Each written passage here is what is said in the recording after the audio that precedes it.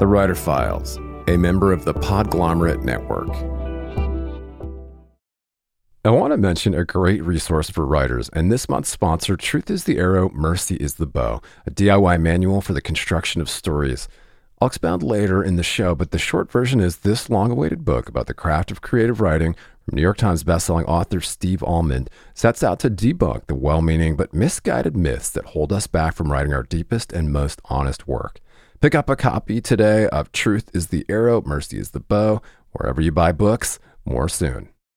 Greetings, scribes. I have got some exciting news to share. The Writer Files now has an exclusive Patreon community where subscribers will get exclusive access to uncut ad-free interviews, a writer's happy hour, bonus breakdowns, and content from productivity and publishing experts each month. In the meantime, just head over to patreon.com/thewriterfiles. It's free to join Patreon to get a preview, and you can upgrade anytime. That's patreon.com/thewriterfiles.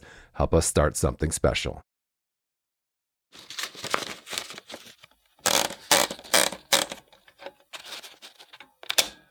"15 years go by. I finally write a novel. I was incredibly fortunate with the response. I just felt so happy and gratified. And suddenly there were people interested in my second novel. I'd gotten the thing I wanted. I was a novelist. And to my complete surprise, I found myself just uninspired, or I didn't have an idea to start. And for a year or two after my first novel came out, that was okay. I was getting offers to do all sorts of fun and random things. I do like writing literary criticism. So I wrote a piece about Samuel Richardson, an 18th century novelist I like, for the New Yorker. That was fun. I wrote some other piece. I wrote a television pilot based on Edith Wharton's House of Mirth, which is great. That got my husband and me and our daughter health insurance for 2.5 years, even though it was never made.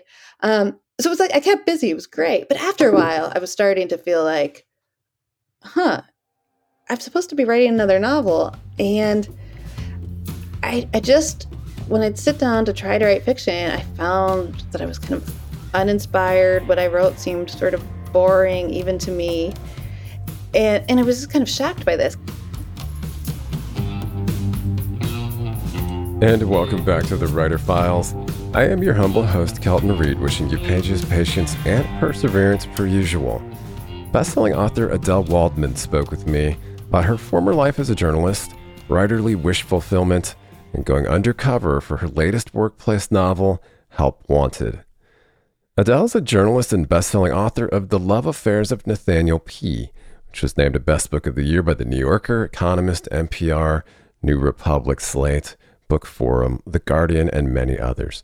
Her latest novel, Help Wanted, from Norton this March 2024, is described as a funny, eye-opening tale of work in contemporary America. It's been named one of New York Magazine's 23 books we can't wait to read in 2024, Vogue's Best Books of the Year so far, Elle's Best and Most Anticipated Fiction of 2024, LitHub's Most Anticipated, and one of Kirkus's Most Anticipated Books of the Year. A starred Kirkus review called the book the Workplace Dramedy of the Year. Publishers Weekly said of the book, a bracing and worthwhile glimpse of the high stakes faced by low-wage workers. Adelle attended Columbia University Graduate School of Journalism, and her writing has appeared at The New Yorker, New York Times, and Wall Street Journal, among others. In this file, Adelle and I discussed why she turned to journalism as a day job, writing a hard-to-like protagonist, the breakout success of her first novel, how coworkers and friends at a big box store inspired her latest, found comedy, unfortunate nerds, unrealistic dreams, and a lot more. Stay calm and write on. And don't forget, you can always support this show by heading to writerfiles.fm, where you can also sign up for email updates and other resources for writers.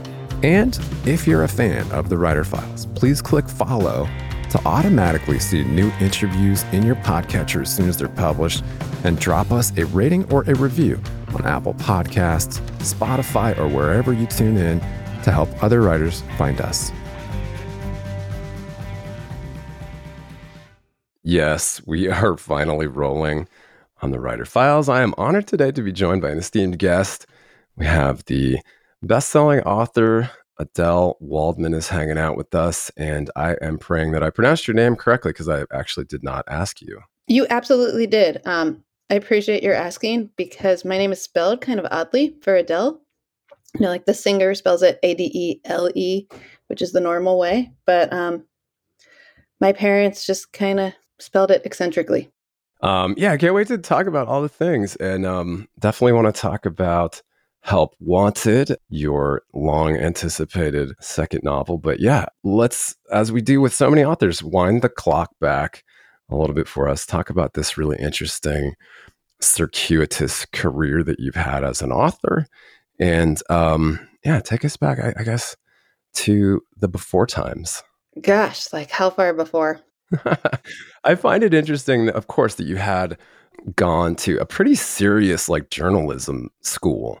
I did. Yeah, that must have affected how you write, how you kind of perceive the world, and of course, obviously now as a lauded fictionist, I just find it interesting that so many really like successful fictionists did start out in journalism. I'm thinking specifically of one very famous Ernest Hemingway, but yeah, take us back a little bit and kind of talk about how that may have, I don't know, steered you. Yeah. Well, it's so eccentric. And I think in some ways, I'm not sure that journalism school steered me or the person who made the decision to go to journalism school steered me, if that makes sense. Like, I guess what I'm trying to say is the fact that for reasons I find difficult to explain, I was not interested in an MFA, but I was interested in journalism school, just speaks to something kind of just, I think, odd in the path that I took, which I should be clear, like wholeheartedly recommend some of my decisions in my 20s. I just look back and I'm like, what was I thinking? But I basically had this very bohemian idea that I wanted to graduate college, move to New York City, be a waitress, and write a novel. And I just was kind of idealistic about this. I just sort of wanted to like eschew a conventional bourgeois, boring life. There were a lot of problems with this plan, such as the fact that I had been a waitress while I was in college for summers and a semester I took off, and I was not a very good waitress, nor did I really like waitressing. But somehow I thought doing it in New York City when I was writing a novel would be totally different.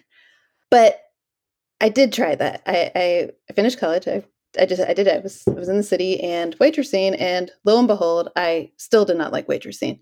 And it started to occur to me that I felt like I was years away from being able to write a decent novel. So I didn't know if I wanted to spend the next 10 years doing a job I didn't like and wasn't good at. And I had a boyfriend at the time who was a journalist, and he was like the only person I knew who liked his day job. So I was just like, oh, maybe this would be a good day job for me because it was going to be years before I'm capable of writing a novel. And I need something to do like this. I'll learn about the world and it'll probably help, but like eventually for me to get a book published. So kind of I went into it in not the most, just a very arbitrary way. And I at that I didn't go right to journalism school. What I did, this was the late 90s. I looked in the New York Times help wanted section on Sundays, and they had a section, and then it's actual paper, a newspaper, physical one, and there's a Mhm. section called College Grads Wanted, and I looked in that section. I got a job as an intern for a financial trade publication where it was called Financial Net News, and we covered financial services on the internet. And I got the internship. It was like a paid internship for $400 a week. And after a few weeks, I guess I did well. They offered me a job as their like, associate reporter, the lowest level. But I liked it a lot more than waitressing. And through that, I came to have an interest in journalism. And I went from there to a newspaper in Connecticut, the New Haven Register. Then I went to journalism school, figuring I should try to get a broader understanding of journalism since I'd stumbled into it so randomly. And from journalism school, I went to the Cleveland Plain Dealer, which was then an excellent local newspaper that is sadly basically shuttered. It's, I think, now a website called cleveland.com, but like so many newspapers, it struggled. But Mm. I loved being a newspaper reporter. I think it was just wonderful experience, and I'm just heartbroken by what has happened to local news reporting. But for whatever reason, I can't fully explain why when I was going through all these options, I always planned or like hoped on writing fiction. I never knew if I'd be able to do it, but it was always my goal. And for some reason, I just was never very drawn to an MFA program. And I think part of it wasn't even a good reason. I think I was afraid of getting rejected. And I think that drove me more than I realized. I guess other parts of it were that I really like 19th century fiction. I kind of thought the stuff that was in fashion and MFA programs wasn't the stuff I liked, and I would just be out of step because I didn't read that many contemporary novelists. I don't know. I had various reasons why journalism path, but it was odd, but also interesting.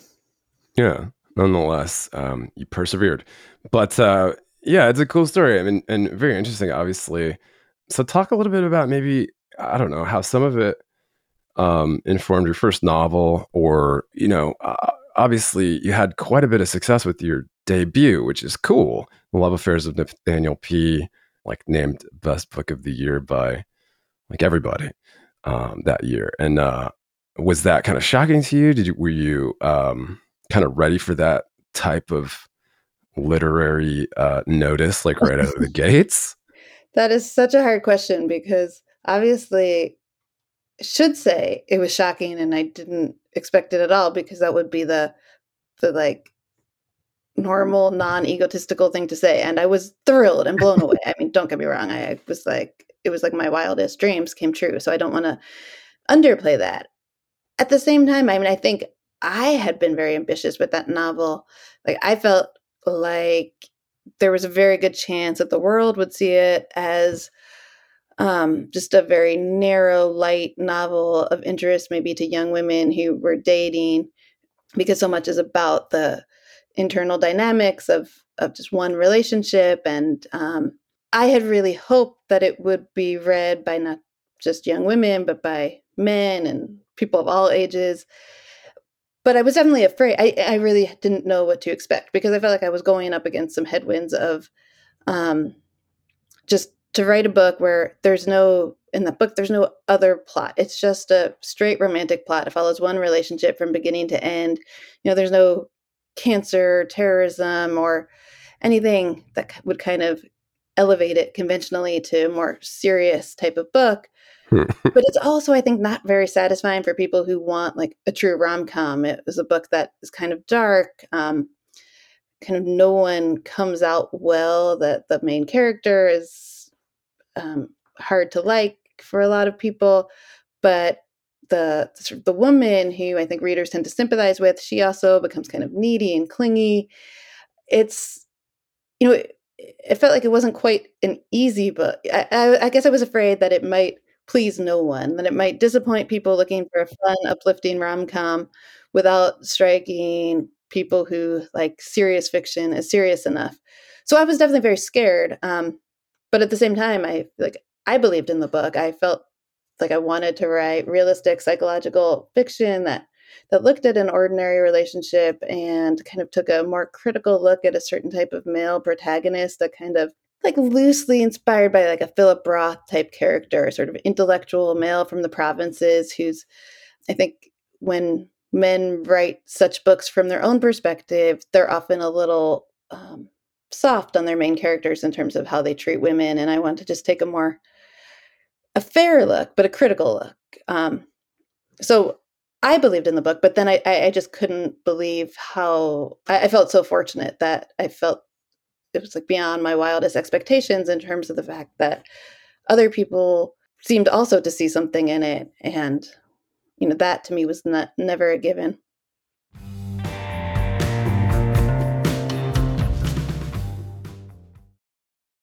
Earlier in the show, I mentioned an invaluable resource for writers. Truth is the Arrow, Mercy is the Bow, a DIY manual for the construction of stories based on 3 decades of writing, failing, and trying again. Author Steve Waldman is a beloved professor at Harvard and Wesleyan and the acclaimed New York Times bestseller of 12 books of fiction and nonfiction. And in Truth is the Arrow, Mercy is the Bow, Steve employs the radical empathy he displayed as a co-host of the Dear Sugars podcast with Cheryl Strayed, where they explored the joys and trials of storytelling to explode myths that hold us back from writing our deepest and truest work. The book includes chapters on plot, character, and chronology, but travels far beyond the earnest intentions of most craft books. It also includes writing prompts to generate new work. Pulitzer Prize winning author Richard Russo called it one of the best books on writing he's ever read, and also the funniest. Pick up a copy of Truth is the Arrow, Mercy is the Bow, a DIY manual for the construction of stories, wherever you buy books, and add it to your TBR today.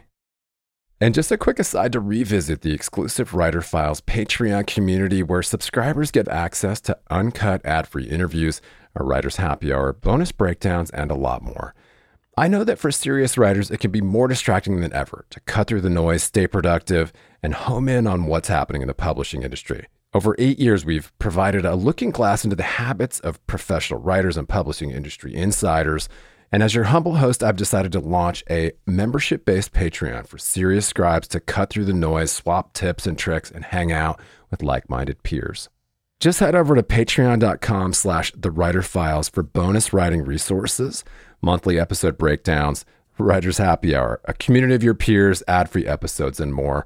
It's free to join to get a preview, and you can upgrade anytime. That's patreon.com/thewriterfiles. Help us start something cool and special. Keep calm and write on.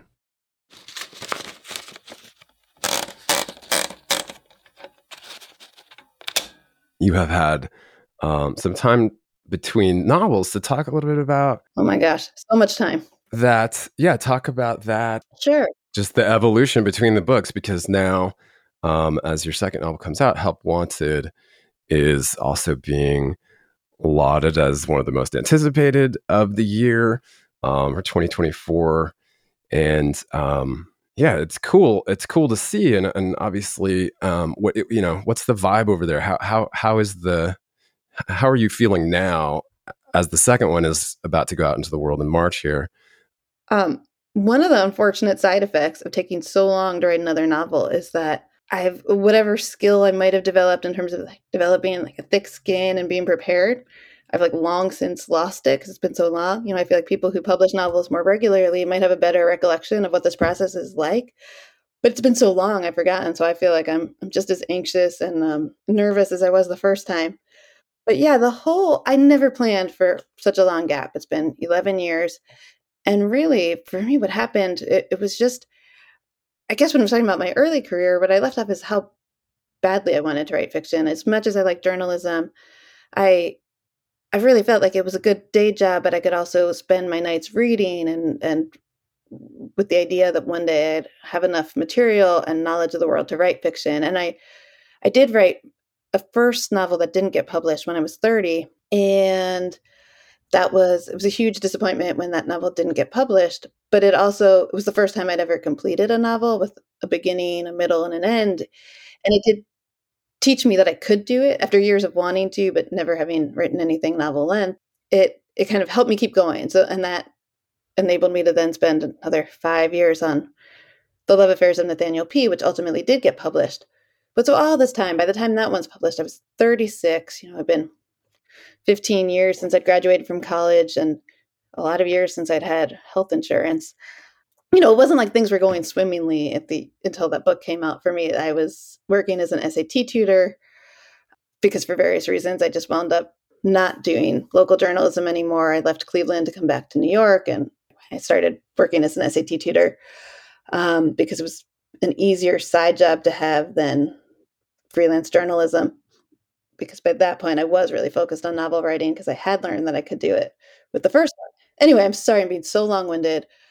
My only point is 15 years go by, I finally write a novel. I was incredibly fortunate with the response. I just felt so happy and gratified. And suddenly there were people interested in my second novel. I'd gotten the thing I wanted. I was a novelist. And to my complete surprise, I found myself just uninspired, or I didn't have an idea to start. And for a year or two after my first novel came out, that was okay. I was getting offers to do all sorts of fun and random things. I do like writing literary criticism. So I wrote a piece about Samuel Richardson, an 18th century novelist I liked, for The New Yorker. That was fun. I wrote some other piece. I wrote a television pilot based on Edith Wharton's House of Mirth, which is great. That got my husband and me and our daughter health insurance for 2.5 years, even though it was never made. So it was like I kept busy. It was great. But after a while, I was starting to feel like, huh, I'm supposed to be writing another novel. And I just, when I'd sit down to try to write fiction, I found that I was kind of uninspired. What I wrote seemed sort of boring, even to me. And I was just kind of shocked by this because I thought I was full of ideas and insights. It was like very disheartening ego wise of like, I was like, maybe I just only had one idea. And I think I started another novel that was set in the same milieu as my first novel, but it felt like I was just trying to rehash it. And that seemed depressing. So I was kind of just stuck. And then I think what happened is Trump won the election in 2016, which I found surprising. I guess many people did. And that maybe for me, like kicked off a little bit of being more politically aware, politically sensitive. I think that even though we'd obviously had a great recession, financial crash, 2008, I'd been so focused on my literary ambitions. I was just able to tune that out a lot. I just feel like it wasn't until Trump's election that kind of just started to hit me that, I don't know, maybe we didn't live in as like a peaceful or unturbulent times as I had thought. I think previously I thought that things weren't perfect, but they were okay enough that it made sense for fiction to focus on personal relationships. Anyway, so one thing led to another. I just found myself more interested in politics, and I just got this idea of what if I just looked for a job outside my normal milieu and just spent time outside the milieu and saw what happened. And I didn't have a plan. It wasn't like I knew I was going to write a novel set in a workplace, but I thought maybe I'd meet people that I wouldn't ordinarily meet, just kind of expand my life experience. So I got a job at a big box store, and then I found myself completely inspired. It just suddenly, for the first time, it was, gosh, 5 year when I did that, it was 5 years since my first novel had come out. And for the first time, I was like, oh, I want to write about this. I found that, like, I don't know if you've ever worked at a big box store, especially in the middle of the night, but it turned out to be like full of like novelistic like richness, like it's full of comedy and pathos. Like just picture like a bunch of people from totally different backgrounds, like unpacking all sorts of consumer goods in the middle of the night and like shooting the shit. And like, it was just comedy and pathos and richness. So that was amazing for me. I felt like I had a subject. It was also, I don't want to underplay, infuriating because I hope it comes through in the book, but I think my coworkers had very difficult lives that were difficult, not because the work was bad, but because they were just not paid at all adequately. It was just the circumstances of the job. It was part-time. You didn't get enough hours, you didn't get consistent hours. To get more hours, you're supposed to keep your schedule very free. So it made it hard to get a second job. And my coworkers just, it was, I think, unconscionable to treat for people to be treated this way. And I think it's sadly common. So I don't want to understate that, but I really liked my coworkers. I thought they were really funny and really cool. And so I just felt inspired on both counts to try to want to write something that was both got at what was infuriating, but also what was compelling and fun and um, inspiring. That's such a cool story. And obviously it comes through in the work. Congrats on the early reception of Help Wanted, Oh, a thank you. novel.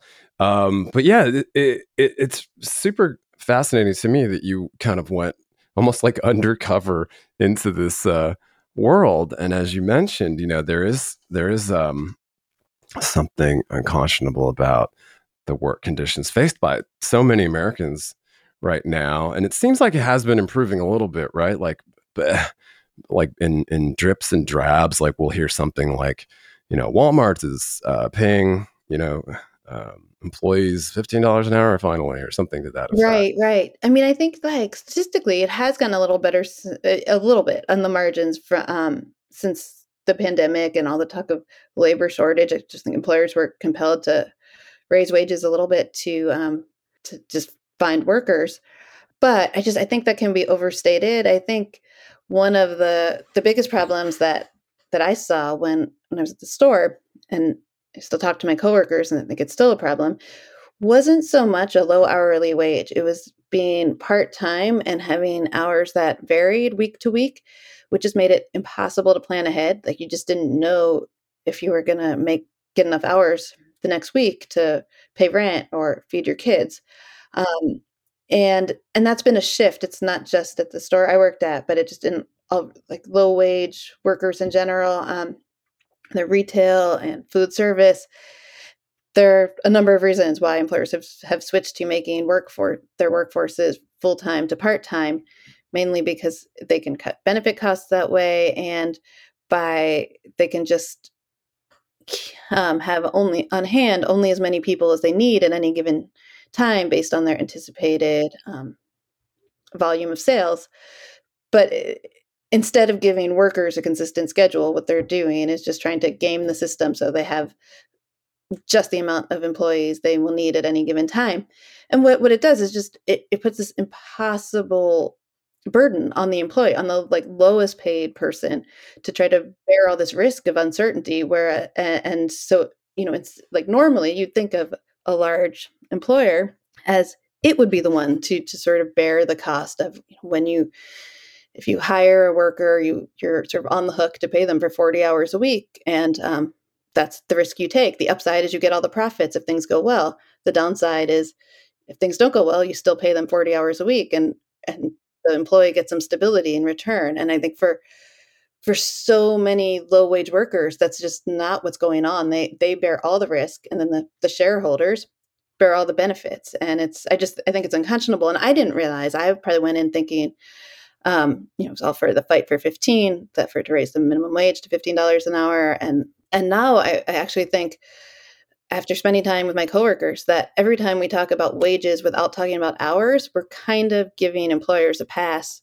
for what has happened. And it's all happened in the past 20 years. I think it's in response to the rise of online retail and the need to just be really, really competitive in Yeah. your price. I don't think it's like any one employer is like being malicious or bad, but we've allowed the system to develop where jobs that were okay 20 years ago, people worked at stores and they worked full time. Sometimes they got overtime. They weren't rich, but you could live on such a job. Like that's just not the situation for so many people now. Sure. When there was a middle class Right. and and people could afford to buy a home in America. But Exactly. Good point.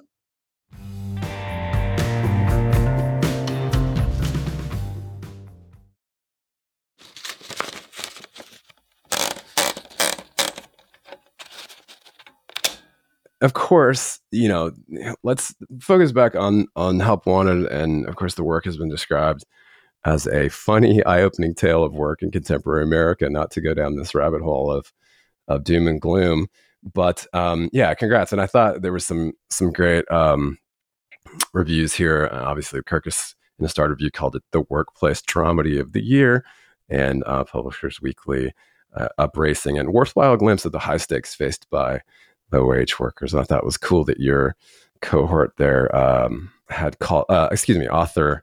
I'm going to butcher this name, Elif Batuman. Oh, Elif. I think, Elif. you know what? I've never asked her how to pronounce her name, but I believe it's Elif Batuman. Okay. But I could be getting it wrong too. I thought it was really sweet that Elif had said of the book, Help Wanted is like a great 19th century novel about now that wants an effervescent workplace comedy and a profoundly human exploration of the psychic toll exacted by the labor market. So yeah, I mean, and again, congrats on the work. No, that meant the world to me. It's Elif in particular is someone I'm this is actually true of everyone who blurbed the book, but someone whose work I'd admired for a really long time. And that I remember when I got the email from her, I was like, oh wow, because to tell you, like the truth is writing this book I felt very difficult. I made something like I was inspired by the subject, but that didn't necessarily lend itself to then like I sat down and wrote it, and 6 months later, there it was. Yeah. So I feel like every time anyone says something nice about it, I sort of melt inside because I still feel like I can't believe it. It had been such a difficult process. For sure. Well, I mean, and also, again, I thought it was cool that Joshua Ferris blurbed it also, saying, in Help Wanted, the tragic heroes of the gig economy, full of dreams and sob stories and what if scenarios, concoct a plot to better their lives. And so that's no spoilers here, of course, but that is kind of the thrust of Help Wanted. And Joshua also wrote a really cool book about Absolutely. workplace weirdness. And then we came to the end. I thought that was a cool book. Oh my gosh, yes, that was one of the books that I feel like I admire so much and felt really, like, both inspired and intimidated by because it's a novel set in a workplace, it's dark, but it's comic, and it has a group protagonist, all of which I wanted to emulate, though not in an office, but yeah, Yeah. I love that book as well. Yeah. Well, yours kind of almost has more of like a heist feel to it. But of course, again, congrats. And the book is arriving here in March. And I will link to your home base there, of course, link to the book, arriving March 5th, wherever you find your dramedies. Wait, we're not calling it a drama. How do you describe the book? Because I thought the workplace dramedy of the year was a pretty succinct summation there. I love that, but it's so funny, it feels to me like it could go either way. There was just this really thoughtful review in the Atlantic magazine. It just came out early because it's a monthly magazine, so I got to see it early. And it's so I feel like it'd be hard to reconcile that review with the Kirkus one. Like it seems to me like they could be talking about different books because that one really emphasizes like it being about a particular sociological milieu and just like I think it's just funny to me that the Atlantic review is great. It's really thoughtful, but I don't think it uses the word comedy once. Mm-hmm. And so to me, it seems like it could go either way in terms of people's reaction. And I think I put this when I was sending out that mass email to my friends to be like, hey, I've got a book coming out. If you want to pre-order it, that'd be great. That annoying, obligatory mass email I think every author has to write. But I sort of described it as like you could call it a like a heartwarming workplace comedy or a scathing indictment of neoliberalism. Take your pick. And that's kind of just how I feel. Like I hope it's both. Well, and that's why it succeeds, right? A scathing indictment. Of course. But yeah, I mean, I couldn't help but think of this great film, Nomad Land. A little bit covers some of that ground too, right? Yeah. Because it's just like heartbreaking, but it's also very real, very Yeah. realistic. And yeah, anyway, congrats. We'll link to all the things. And of course, Help Wanted is getting a lot of great buzz. So I've got a question for you about, because I kind of envision it also as like, you had said you wrote a TV pilot. I kind of imagine it already as like a somewhat like a funny comedy. Do you imagine it as like a sitcom, or do you imagine it more like as a movie, or do you have you sold the rights already? I mean, it's I kind of have I have not. I have to say I don't know much about this world in spite of randomly having written this one pilot, which again was a total like the kind of thing you couldn't even replicate. It was just I happened to befriend someone who was a director who liked my first book, and we started talking about Edith Wharton, and it came out of nowhere. But I'm not expert in this world at all. But I think because there's a sitcom called Superstore, and it yeah. might be kind of a hard sell for TV. I feel like Hmm. Superstore might have kind of covered that. In my like private, unrealistic dreams, honest, this will sound so strange. I'm not someone who's like super into musicals, nor am I against them. But I actually kind of saw it as a musical because I feel like a musical often has like an ensemble cast. And in my book, like each character gets a moment where they tell their backstory. And I feel like I could see those moments being in song. And also the characters spend all this time, they're unloading a truck or they're um, stacking shelves of a big box store. And I feel like you could so see that on stage. Like ironically, the fact of it like that is like seems both like a little boring in real life. It just seems like it could be so good on stage as characters are like jumping off of boxes and like Oh my climbing on gosh. the truck. And then sometimes they go outside for their break Yeah. and they're smoking cigarettes and the sun is rising. And I feel like you could picture it on a screen. Anyway, I have this fantasy. I have no idea how realistic this is. I'm not an expert in musicals, but that was my unrealistic fantasy. That's so funny. Yeah, I could see it as a Julie Taymor. No, I don't Yeah, know. I don't know where and he's going. well, that'd be awesome. Anyone who's interested, that's Okay, very cool. All right. Well, do you plan to go undercover again for your next novel? I don't. I I hope it was a one-time thing. I don't know, and I hope it doesn't, because I don't see it as like a, I don't know, a gimmick or something. Like, I realize, as much as, even though I had this journalism background, if I had tried to interview my coworkers, I never could have written this novel. I mean, and to be clear, they eventually, I told them I was a writer, and I did actually sit down and interview with them, but this was after months of me working there when we were already friends. So it's not that they didn't know, but if I had just sat down on day one, I feel like we would have been playing these roles. I would have been the journalist and they would have been the subject, and you're both sort of anticipating what the other one wants. And instead, I had to know them as a coworker, and it was kind of like high school. I wanted them to like me. I was trying to fit in. And unfortunately, I'm kind of a nerdy person, and so it was hard for me to try to convince them to like me.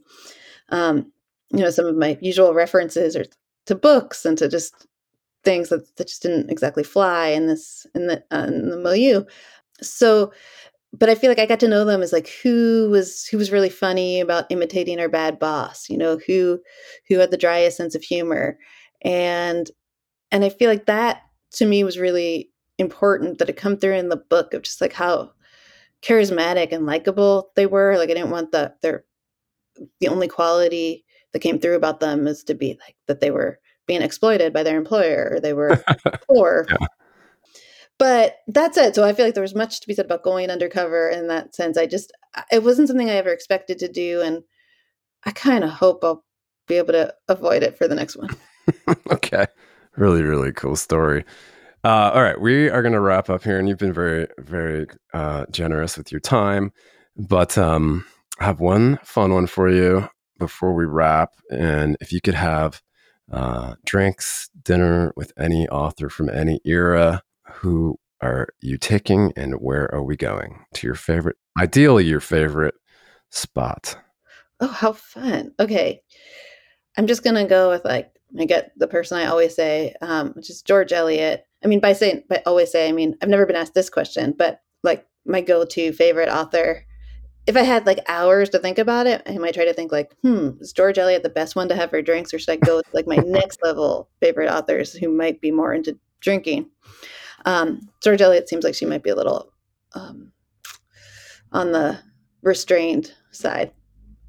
I don't know if she'd smoke a cigarette with me. I mean, oops, I don't smoke cigarettes except on rare occasions. Um, just to be clear. But yeah, I just don't see George Eliot really like necessarily kicking back in that way. But that said, she Middlemarch remains. It was blew me away when I was 21, and I reread it every few years, and I am just continually blown away by it. I like all 7, 8 of her novels. I think I've used epigraphs from her for both my novels, and Yeah. there's no one I admire more. So I'd have to choose George Eliot, even if we wound up going someplace very Victorian and kept it really on the up and up. Okay. A stayed. Yeah, very staid. That's the word I was searching for. Okay. But maybe I'm wrong. Maybe I'm not giving George Eliot credit. I don't know. Okay. But if we can get her to loosen up a little bit, maybe with a martini, and then later on, we'll sneak out and have a cigarette. Exactly. And Okay. if my daughter listens to this, I have to be clear, only on very special occasions, such as when having a drink with George Eliot. This is not every day. Right. No, no, of course not. All right. Well, appreciate your time, your words, your wisdom. So I don't know, your final just touchstone on just how to keep going. Oh gosh. Well, let's see. I mean, I think I would almost say my best advice is just to keep going. When I look back and I think of, again, like all sorts of decisions I made, not all of them were great. Um, Definitely a lot of tribulations. Like, I think I mentioned that first novel I wrote that didn't get published. Later, I came to actually feel lucky it didn't get published, which I never thought I'd say at the time. The time I was devastated. But I look back on it now and I'm Mm. like, I'm fond of that novel and I'm really glad it lives in a drawer and that the world didn't have to see it.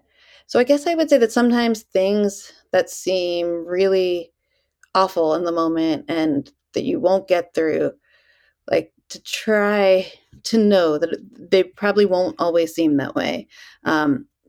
As unbelievable as that can be when you're in the middle of something like rejection, which is just Mm. awful.